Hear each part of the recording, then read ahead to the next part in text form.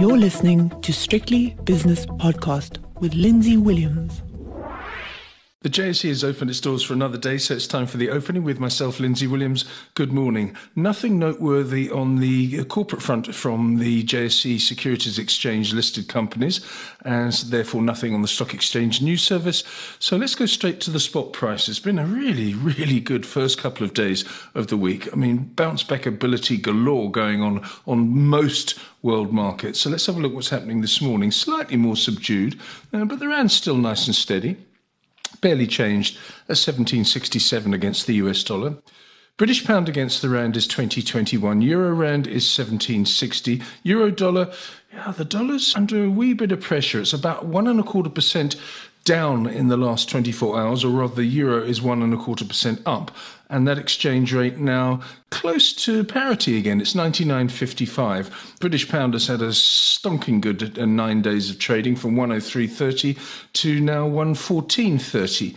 That's that exchange rate. Last night in the United States, a really startlingly good session. The Dow Jones was up 2.8%. The S&P was up just over 3%. The Nasdaq was 3.33% higher. This morning in London, though, not so good for the FTSE. The Tory party conference may be putting a dampener on that because the FTSE 100 is down 0.75%. The DAX is down 2/3. And the CAC 40 is down 0.75% as well. Tokyo this morning down 0.5% on the close. Shanghai going in the opposite direction, down just over 0.5%. But the Hang Seng, I mean, what a move this is. 5.7% higher. Hong Kong and Shanghai Banking Corporation, HSBC, being the big performer there. And the all-share in Sydney up 1.8%. On the commodities markets, the gold price is down $3 to $17.18. The platinum price up $47 to $927 an ounce, and palladium down 12 to 2,322. So the precious metals all going in different directions. The US 10-year Treasury bond yield was in the 350s yesterday, currently 3.68%, which is 6 basis points higher from last night's close. The South African 10-year bond yield, more subdued. In fact, it's exactly unchanged at 10.64%. I didn't complete the commodity story with energy, which I'm going to correct straight away, because the Brent crude oil price is $91.71 per barrel, down very slightly, and West Texas crude is down 0.3% to $86.25 per barrel. What else we got? Natural gas down another 2%, gasoline prices down 0.9%, silver down 1.5%. Coal prices having a horrible morning, down 8% to $399 per tonne.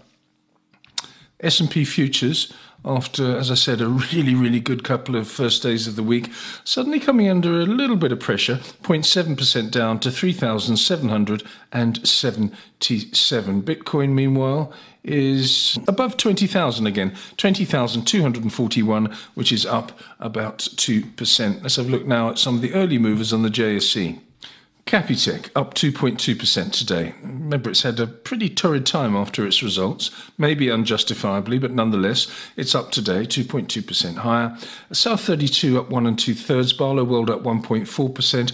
Coronation Managers is 1 1/3% higher, as is Trueworths. On the downside, Italtile down nearly 5%, Momentum Metropolitan down 4 1/3, Montauk Renewables down 4.1%, Goldfields a 3.2% loser, and Hammerson down 3.2% as well. As for the major indices, well, they have got to take a breather after the nice days that they've had. So let's have a look. We've got resources down 0.9%, industrial shares just creeping into the green. Financial 15 index is up just over 0.5%.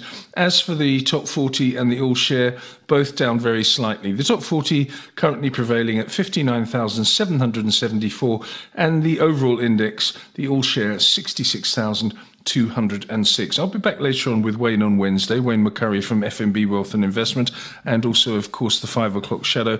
And tonight, I'll be speaking to Skulk Lowe from PSG Wealth in Cape Town. So please join me for both of those.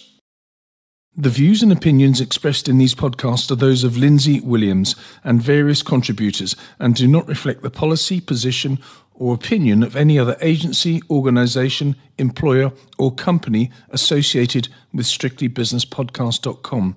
Assumptions made on the analyses are not reflective of the position of any other entity other than the speaker or the author. And since we are critically thinking human beings, these views are always subject to change, revision and rethinking at any time. Please do not hold us to them in perpetuity.